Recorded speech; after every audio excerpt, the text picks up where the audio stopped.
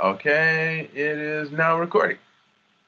Okay, hey everybody. Hey Chris, good to see you. Good to see you. All right. Hey, Alex Simmons, how are you?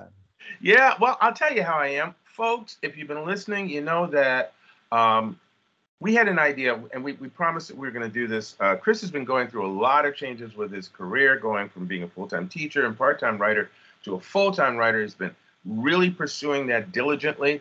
And we prepared this episode to really allow, as he put it, to be Chris-centric, to really allow him Chris-centric, yes.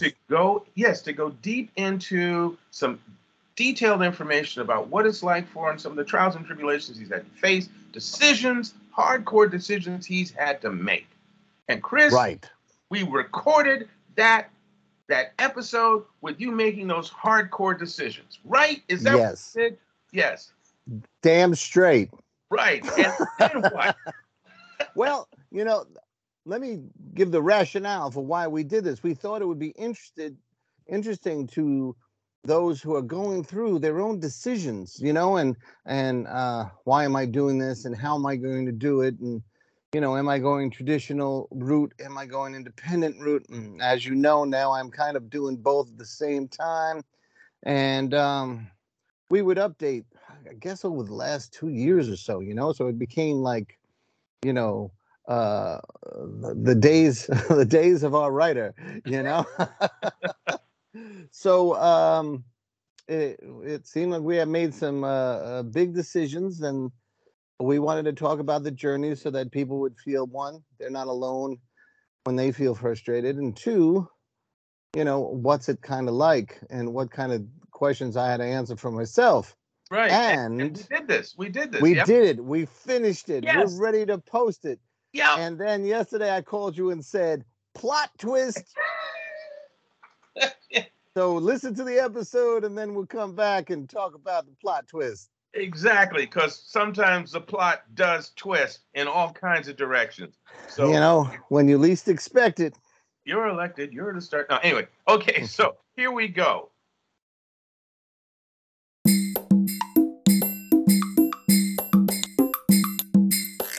Hey, look, it's Alex Simmons. Yeah, you know, I thought I'd come back again because this episode, not the one before this or the one before that, but this episode. This one, 224, baby. I get to crack open the Chris Ryan cranial nut and dig in there for some material that you have discussed with me off mic, but I think would be useful. I mean, as folks, if you've been following the show, you'll know that Chris has been on not only a writer's journey, i.e., can I write this or I want to write this, but he's also been doing rewrites and reviewing and revising his approach to his entire wordsmith career. And I think a number of these challenges of Hercules would be useful to share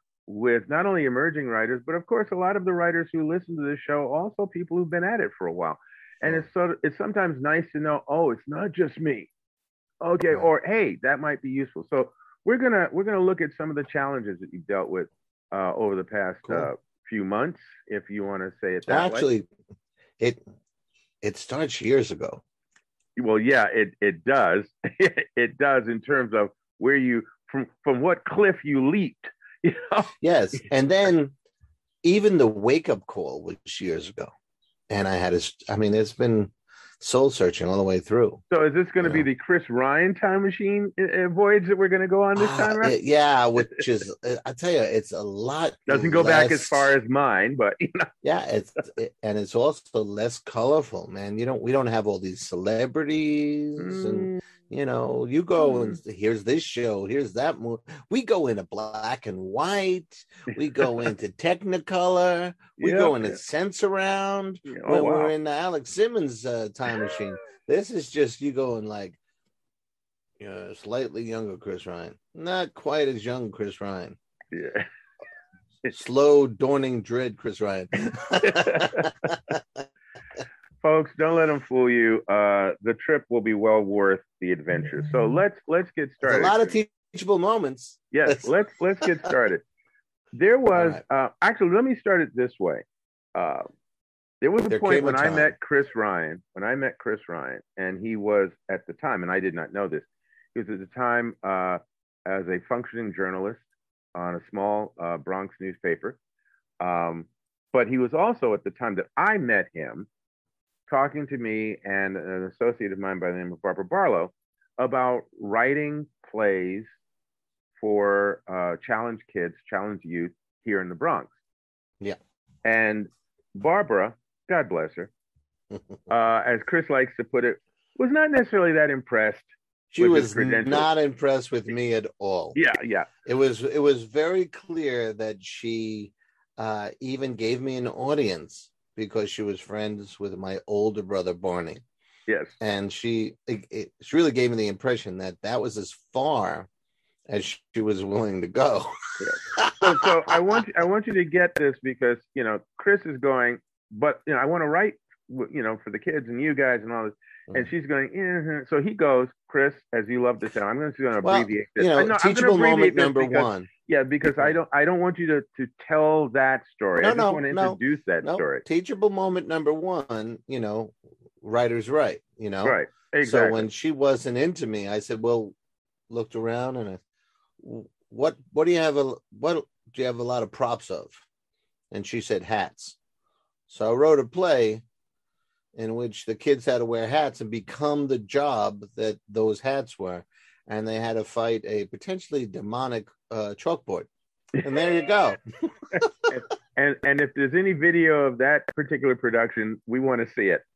I think it's somewhere on YouTube. Yeah, it might be. So again, that was Billy Wizard and the Evil Eye. That was the beginning of the friendship with Chris Ryan, and from the point was that so many other things. He's not going to let me get through this intro, is he? He's just not going to.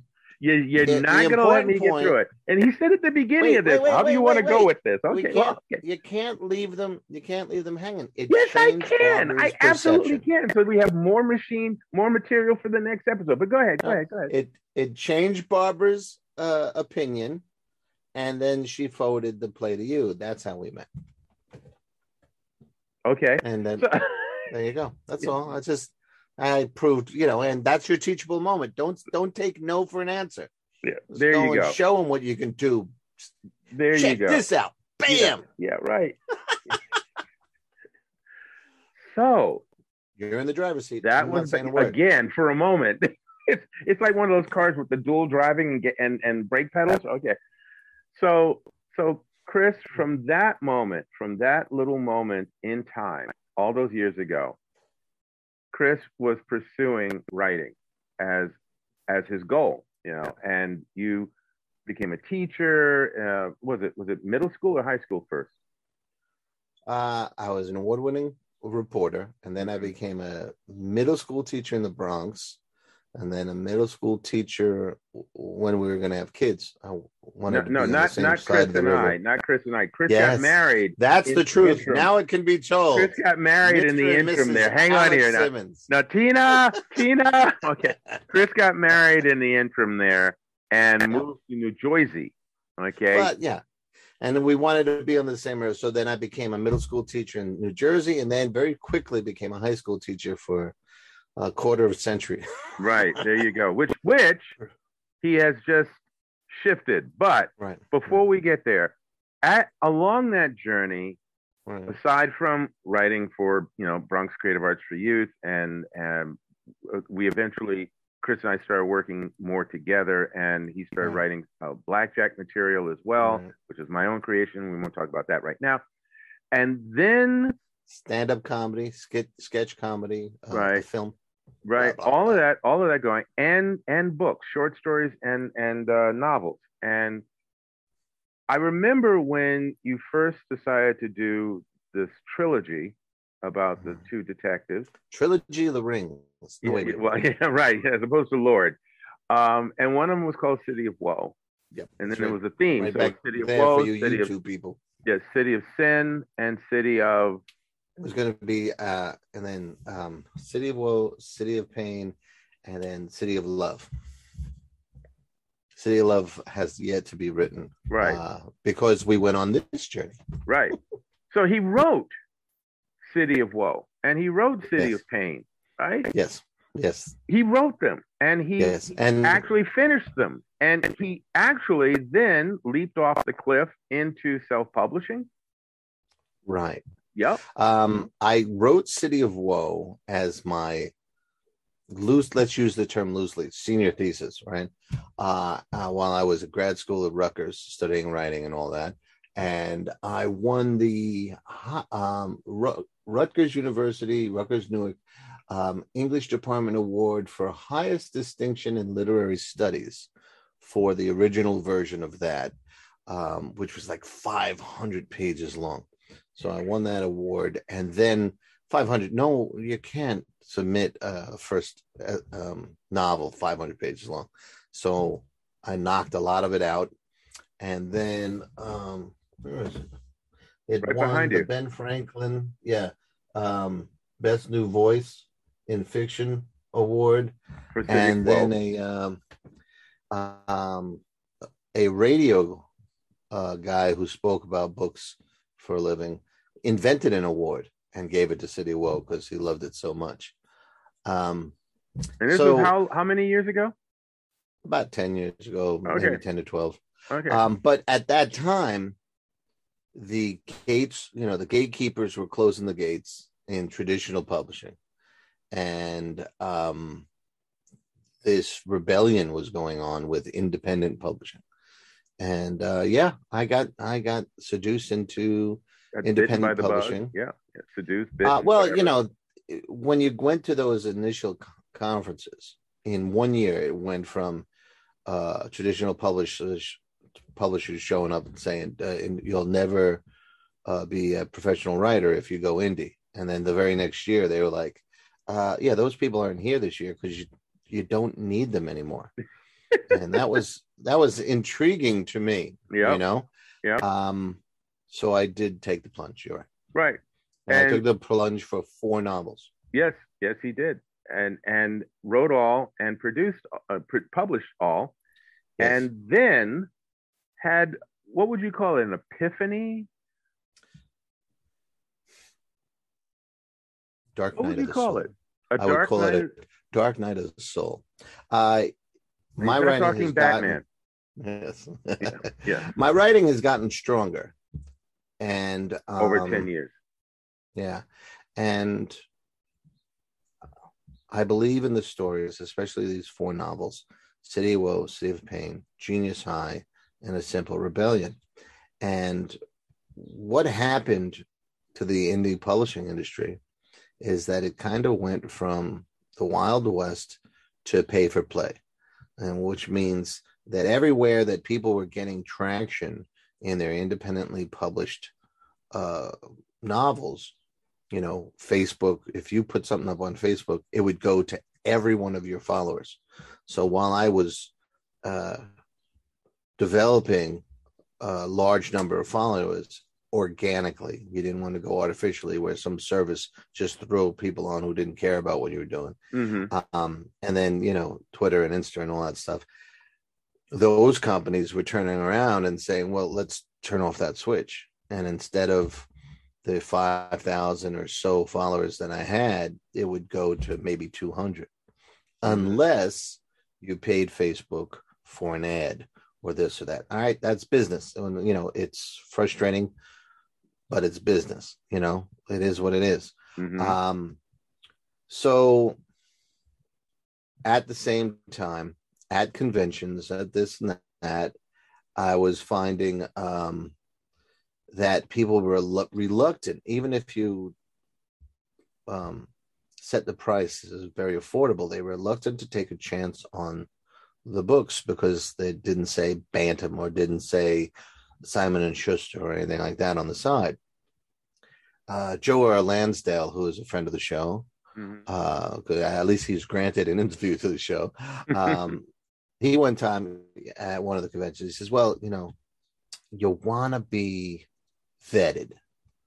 You want to go and get vetted somewhere where someone else has spent money and said, this story or this writer is worth publishing. Mm-hmm. So that was a revelation. That, you know, what he was saying to me was, this is what's in your way, is that you haven't been vetted.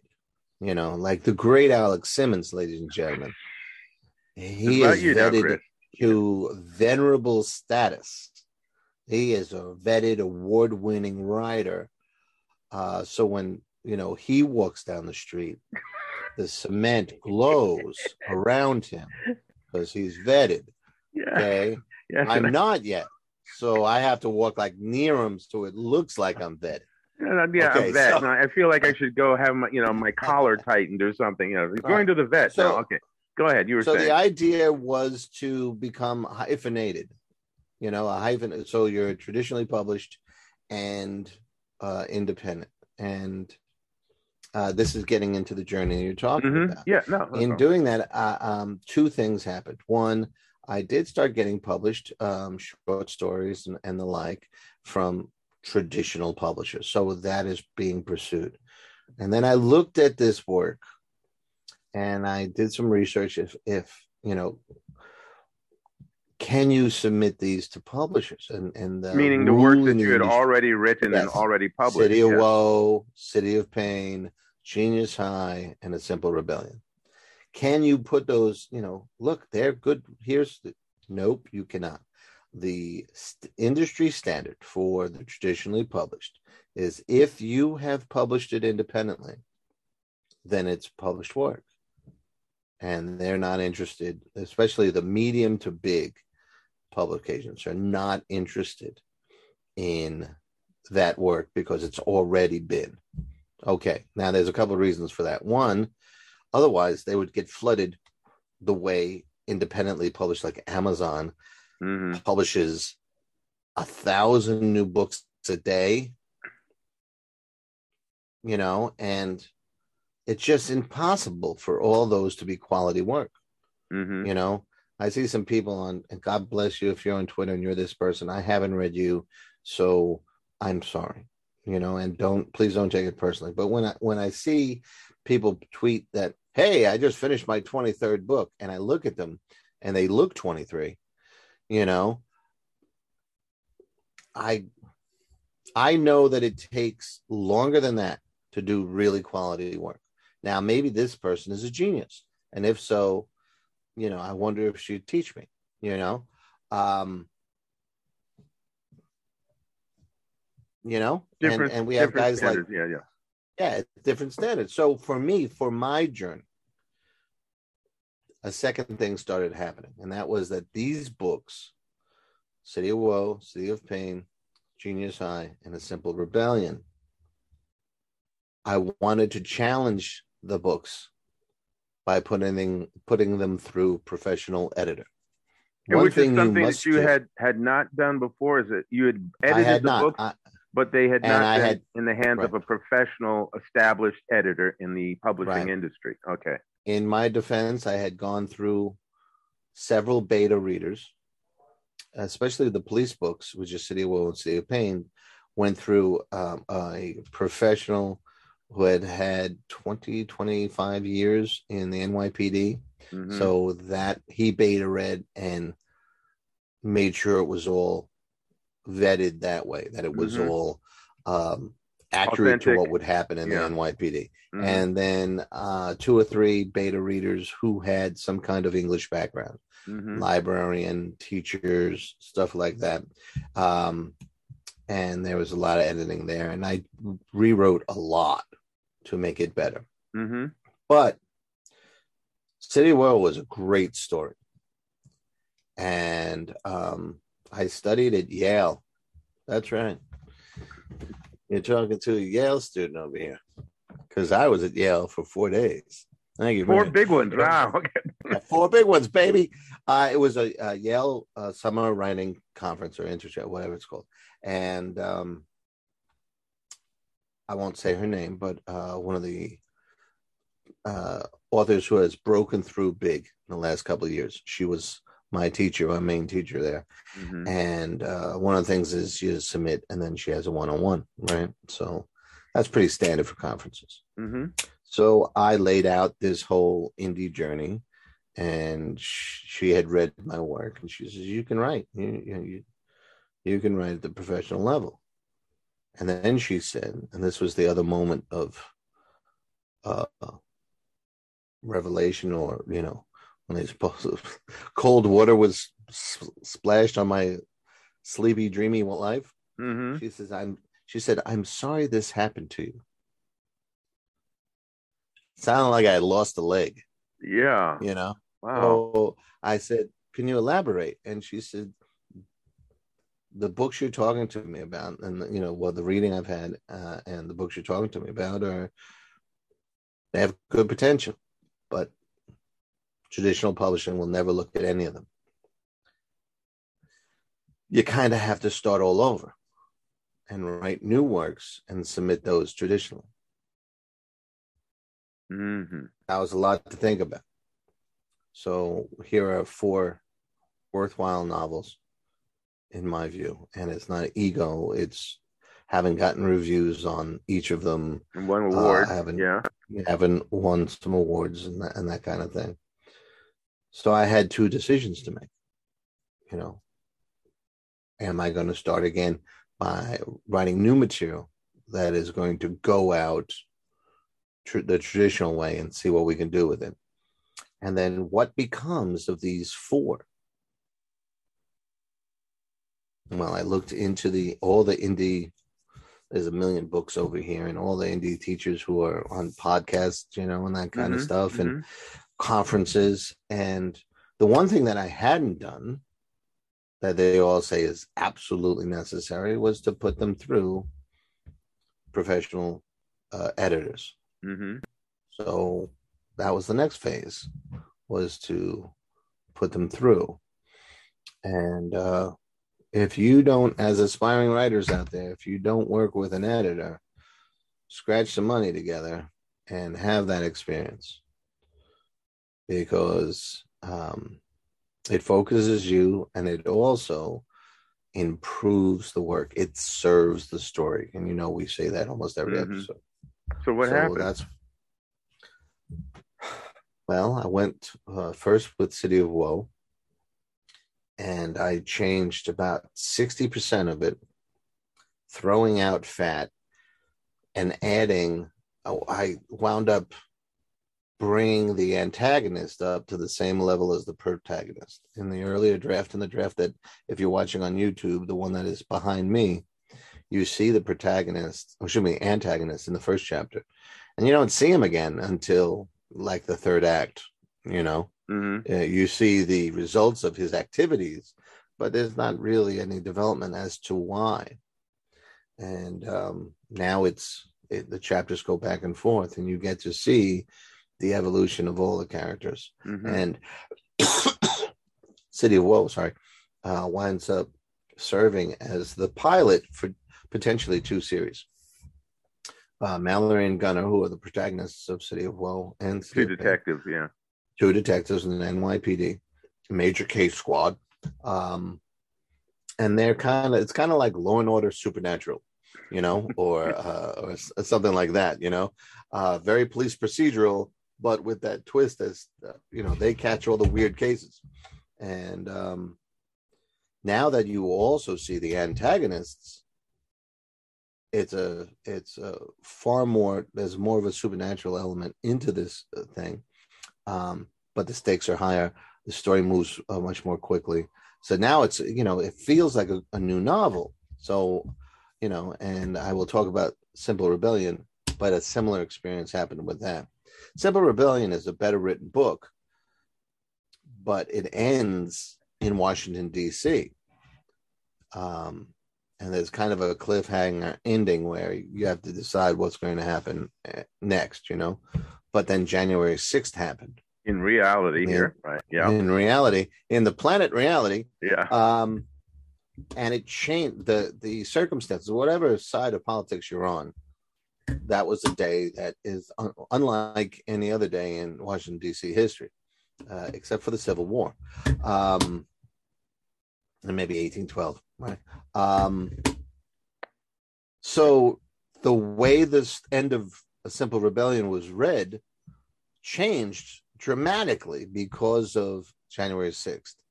And my intentions could no longer be seen because of the deep scars or the deep impact of that day in our American history. So I was forced to really take a second look at that to express what I was trying to express.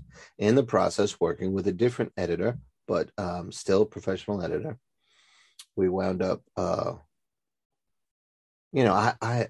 had learned a lot too, working with you through Black Lives Matter, and all the conversations we had on this show through that, made me a little more sensitive to an African-American character in A Simple Rebellion.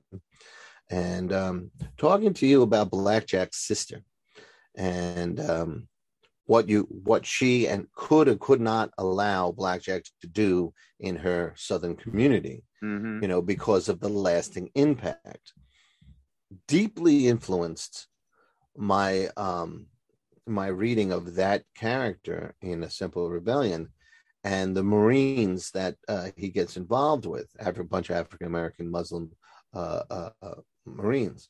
And I won't go, there's more to it, but and please buy the book, folks. Yeah. Well, put that on out. It's not available right now, and we'll get to that at the end of the conversation. So I had to incorporate new awareness, new knowledge, so that it could be believable. I mean, everything's heightened reality in what I write, but it still has to be believable. And then the ending had to be extended past any possible misunderstanding based on January 6th. So a second experience with editor. Genius High went through. Before you go there, I just want to, for the sake of the audience, City of Woe, written, published, awards, recognition, and even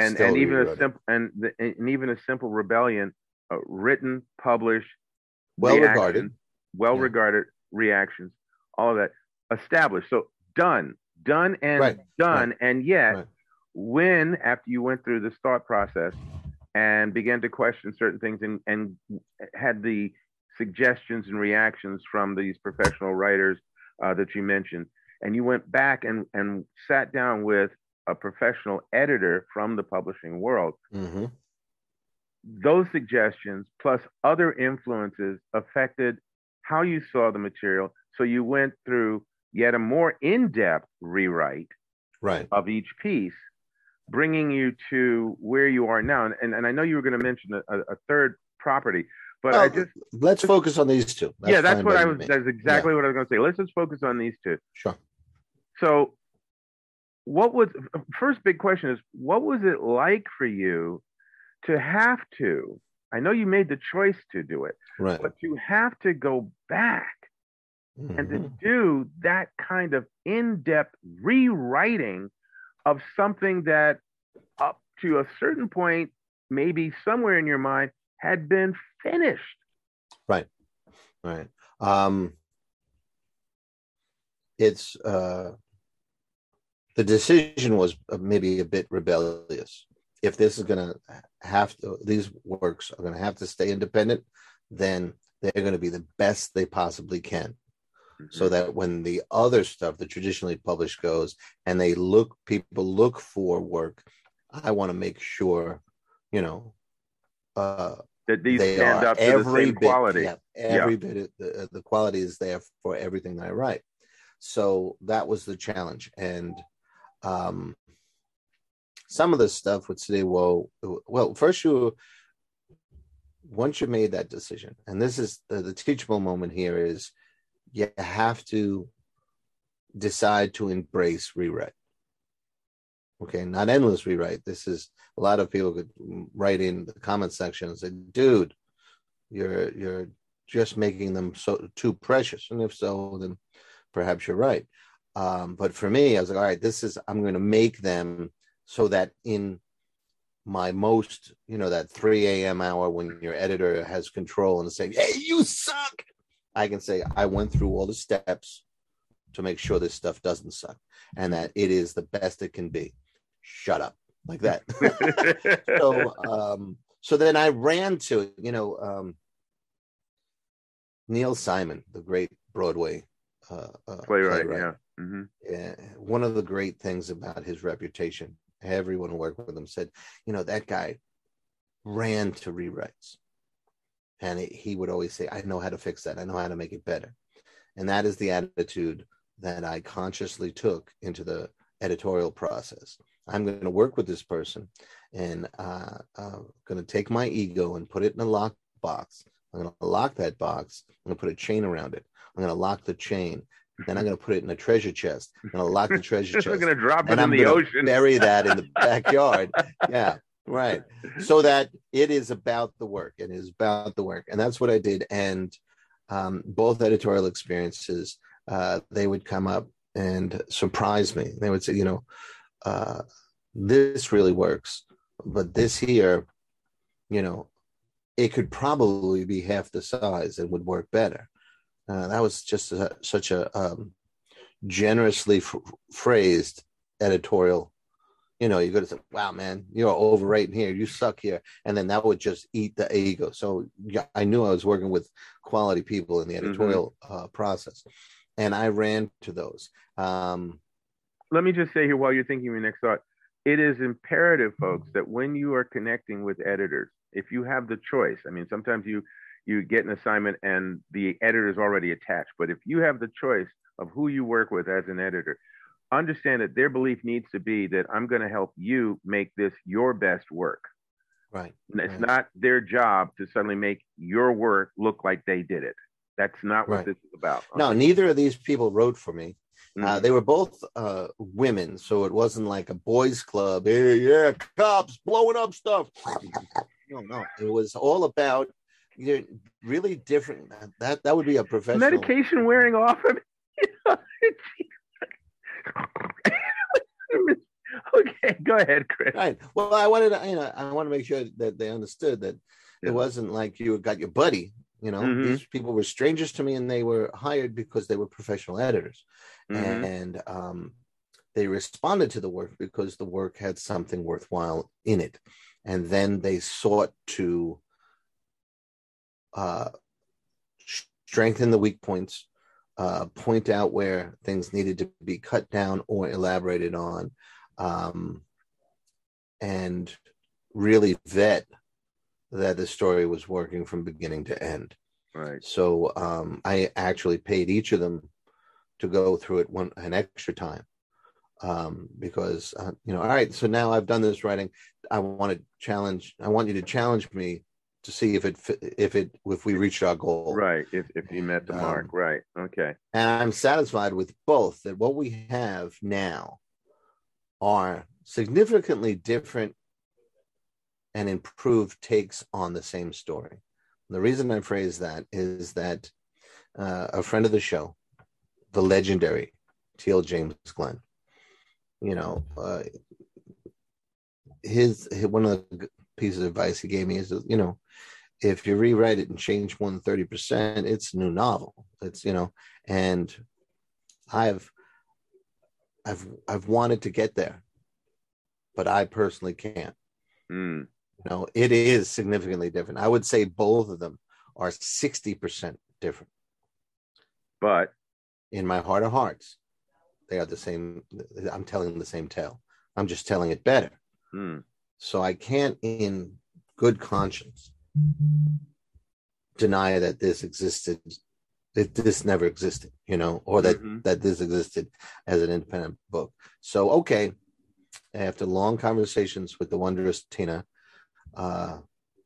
these are going to come back out as independent with different titles.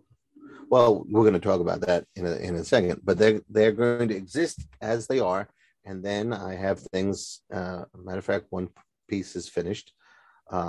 If you choose to ask about that later, that's fine. And ready to go to market. And the next project I'm doing is a novel that is 3/4 of the way done now, and will go out to market traditionally, and we'll have that experience. But these are going to exist in their best form.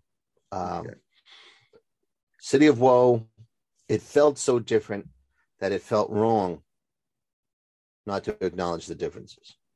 So we went through, I am not lying, 11 different titles. Where we were, I mean, I was writing drafts and there was a title on there that, well, we've come with this. And for the longest time, a title that the editor had suggested, Everyone Pays, was the working title. And one of the things that it kind of rubbed at part of my soul was that it doesn't, that title doesn't connect to the original inspiration for City of Woe, which was to write a modernized, well, it was a Dante Alighieri's Divine Comedy. You know, right. Dante's Inferno, Purgatorio, Paradiso are the basis of City of Woe, City of Pain, and City of Love. And I wanted something to just give a little oink, just a little bit. So City of Woe is now called Hell to Pay. Mm-hmm. So you got a little bit of that in there. Little nod to that, yeah. Okay. Little nod of it, and it just feels a little more of a marketable intriguing title. Yeah. But understand that, again, teachable moment there is that this is not a parade for me, but I'm hoping that it helps other writers that if something is bothering you about the title, listen to that. Mm-hmm. You know, and don't worry about rewriting it again and again and again. City of Woe from the Rutgers project. Well, actually, the first version of it was in college. Only one word exists still from that undergraduate version. At 500 pages? Yeah. No. This was a treatment. I think it was 70 pages. And then the only thing that lasted from there is the name Mallory. And then the 500 page, through all that, it has been rewritten 15 times. That's not my advice to writers. It was the process I needed. Your educational experience may have better prepared you to be a novelist. These rewrites taught me or helped me to teach myself what my standard was for an acceptable novel to share with the world. And I'm very proud of what Hell to Pay offers. It sends two sets of characters into potential series. And I'm just gonna quickly say that we're getting close to the hour. So but it's it's worth it. And same thing with A Simple Rebellion is now worth it. And it's not called A Simple Rebellion again for the same reason. It is so different that it would be disingenuous to not give it. So it's now called The Divine Comedian. And that works. And you will see in the coming months, if you follow Chris Ryan Writes on social media, which you will see as they are prepared to be released again, you'll see like cover reveals and all that stuff. The cover reveal for the Divine Comedian is hilarious because I went through, just like rewriting the novel, I went through images. If you're watching on YouTube, you'll see a red, white, and blue type field in the background and a fist, like a power fist coming up under the words A Simple Rebellion. I still wanted to evoke America. That book is about all of that stuff that's dividing us now. And the question would be, what if that continued? Where would we be in, say, 10, 20 years, 50, 25 years? And it's not a pretty place. And then it's an adventure of a broken-hearted man finding life again, finding all reason to live again. So I wanted to depict that. And the convoluted way I got, it was the same kind of way, the path you take from overwriting to simplifying, And that's how you got to your What cover. are you trying to say? Yeah. So it's, again, we learn everything we do. So to round this off, let us hear from you, in a few sentences. What do you feel you've gained from this journey as a writer? Okay, as a writer, Yep. I First don't as a have writer. doubts. I don't have doubts about these books anymore. I don't.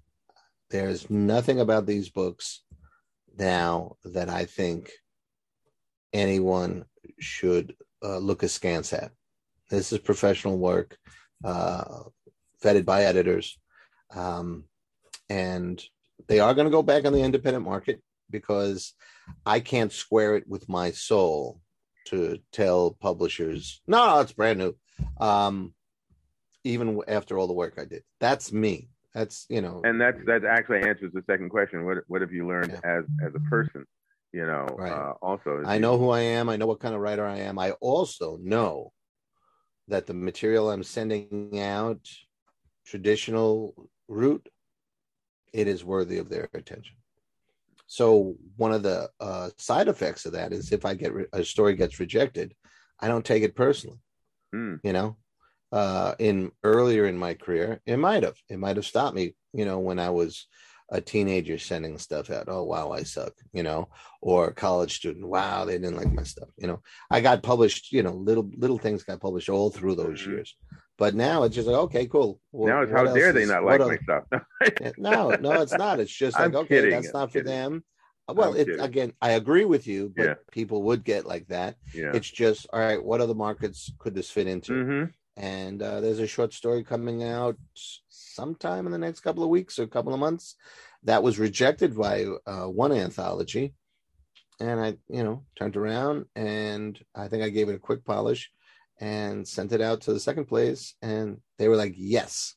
So I'm more efficient now because I'm not, oh my God, it's not a spear to the heart every time you get a rejection. It's just part of the business. So I'm better all around. A better pro. Good. Thank you, Chris, for No. sharing all of that. And again, the purpose, both Chris and I felt the same way when we were talking and the idea came up. Let's do this on the show. Is the road to freelance creative is just ripe with landmines and booby traps and things like that. And a lot of them are things we set off in ourselves.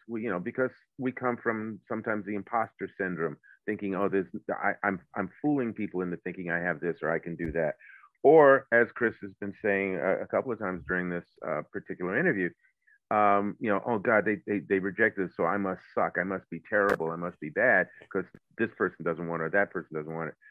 But as I said, a lot of those bear traps we set off, and then sometimes it is, as I warned earlier, because you get an editor or you get someone else in a position where they get to tell you how they feel about the work, and they're not viewing it through the lens of professional attempting to help another professional take a better look at the craftsmanship of their work. They're going, well, if I had written this, I would have done this. Right. So there's a little of that out there as well. There's some ego out there as well. There's all these things. And really what you need to do, just like what Chris has done and many others have done, you take the hits, you get up, you go at it again, and you keep striving to get better and better and learn more and more so that you can pursue your goal, your dream, your ambition, your career choice honestly and authentically, and hopefully obtain it for you. That is the big goal. And of course, throughout all that, serve the story. Yes. Okay. Yeah. Do we have time for one quick anecdote? A quick anecdote. Quick. Yes, we do. While we were rewriting The Divine Comedian, again, you were saying, don't let an editor tell you how to write your story. And this editor didn't. She was wonderful. But the last question I asked her was, okay, was there anything that you thought was too much? Any scene? And it was only then that she said, I was a little shocked by this scene because how far it went. It didn't sound like the rest of the book. And she's and I went back and looked at it, and she was right. So I was able to tune it down just a little. So, the wrong editor would say, this is how this book has to be written, and this is how I would write it. That's not the editor you want to work for. But, you can ask an editor. You know, is there anything that stuck out? You know, like when you're sanding wood, you know, you don't want that splinter out there. That's and right. there you go. So every once in a while, you can one more little tweak, and it'll be better. Yeah. But there you go, ladies and gentlemen. I hope that was helpful. Yeah, absolutely, Chris. I think it was, and I hope everybody else does. And please leave your comments. Let us know A, what you thought of this, and B, if you have any questions that were not covered by this, and we will attempt to jump back out there with some answers, or certainly help look for them. Okay, Chris, as willing. always, a grand experience, a learning experience for me. Sir, I'm blessed to be in your presence. The great Alex Simmons, legend of the free world. You know, I'm going to do this. I'm going to do this now. Now, Chris is constantly calling me legendary and all these other things, and I because you are. I enjoy it to a certain extent, but I have to say that the measure of quality and dedication and compassion for the work is in you as well. And so, please, take a bow. Take a bow. It's only a matter of time before they say, Chris has done the work. Chris Ryan. Chris, yes. Well, I can say it now, the legendary Chris Ryan. So there. Take care, Chris. Peace, everybody. Keep writing. Tell your damn story. Okay, so that was the brilliant, decisive episode that we recorded. Yep. And we were so darn proud of it. Yes, we were. That's correct. Yes. You know, what was really great was that I had made such solid decisions. Yes, you know, after weighing everything, my life was settled and I had made peace with my future. And there was going to be no twists and turns ever again. No turning back, right? And then, well, you know, man plans and God laughs. Yeah. So, yeah. Well, one of the best laid plans of mice and men out. And writers, apparently. Yeah. So, in our last thrilling episode, we what you just saw was that I had made a decision that the two novels that were originally independently published, and which I took off the market and worked diligently to improve with two different professional editors, and they're in great shape now. But then everywhere I went, every turn I made, it was like, well, the traditional publishing industry will not even look at it, because if you publish it independently, that's what it is. It's independently published. Mm-hmm. So I had taken this pretty cool course. It was, it was about the traditional pathway and the importance of queries and how to write queries well and synopsi and all that. And yet, even there, I had heard there's no room for you in the inn. Yes. As far as those two. But we got this barn out back. Yeah. That's right. As long as those two are going to stay independent, that's where you got that episode. But I got a call or an email, and I had an exchange with a person in the traditional world. And now I'm told different information in the traditional world.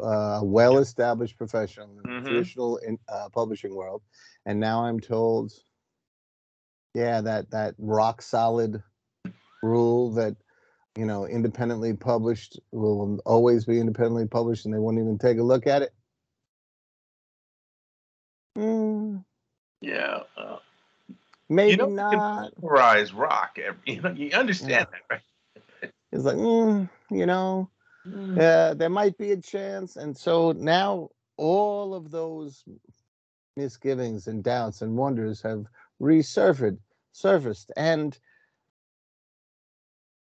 I just can't rest until I give it a shot, and then my plan B is in place. I've designed new covers. I have my plan for promotion and all that sort of stuff. If it is to go that way. If it's supposed to go independent, you're ready to do that. Yes. But Joe R. Lansdale said to me one time, he says, being traditionally published, the thing about that is that you're getting vetted. someone in the industry is saying, yeah, I think that's good. I'll spend money on it. He goes, even if it's not a lot of money, someone is saying, yes, that's where, and there is a difference in the eyes of the public. And the reason I'm fighting so much is because these are really good stories. Not because I wrote them, you know. One of them has already won 3 awards. In its original incarnation, and you've now altered that to some degree. Yes, and I would swear on your glasses that that it's a way better way better novel now. It's a way better novel now. So, you know, I could not rest if I didn't give it a shot. So so the lesson here, ladies and gentlemen, if you're looking for a lesson, is that the publishing industry is decadent and depraved. No, is sounds like a turbulent. It's turbulent, and it's a rough road, and it's a rough industry. And the thing that keeps people writing is because it's when they feel correct. It's when they feel right. You know, if best piece of advice I ever heard was, hey, if you can avoid writing, do that. Because it's rough, you know, and I would say the same thing with if you can avoid being a professional musician or a Broadway actor or a film actor or on anything with the arts, it's a long, hard road. But the reason we're in there is because we can't leave it. Right, that's right. So look at Alex Simmons. You know, he stayed so long. They said, oh, you know what? We were wrong. He's a legend. So you know, yeah, I hear they're going to put an Alex Simmons statue, one in Brooklyn next to Captain America, and the other one down by Wall Street next to Fierce Girl. That's what I heard. Really? Well, it's better to try that. It's a rumor. Broadway. Thank you very much, because that makes another statement. But, there you go. Yeah. Anyway, folks, you've listened to both of us, and you've listened to the episode. Give it some thought. If you've got questions, comments, you know, drop them in the comment section. And please, let us know what you think. Okay? Yes, and tune in next week for the next episode of As the Rewrite Turns. Like the sands of the hourglass. Yes, okay. Take care, everybody. Right. Take care, Love you, brother. Peace, everybody.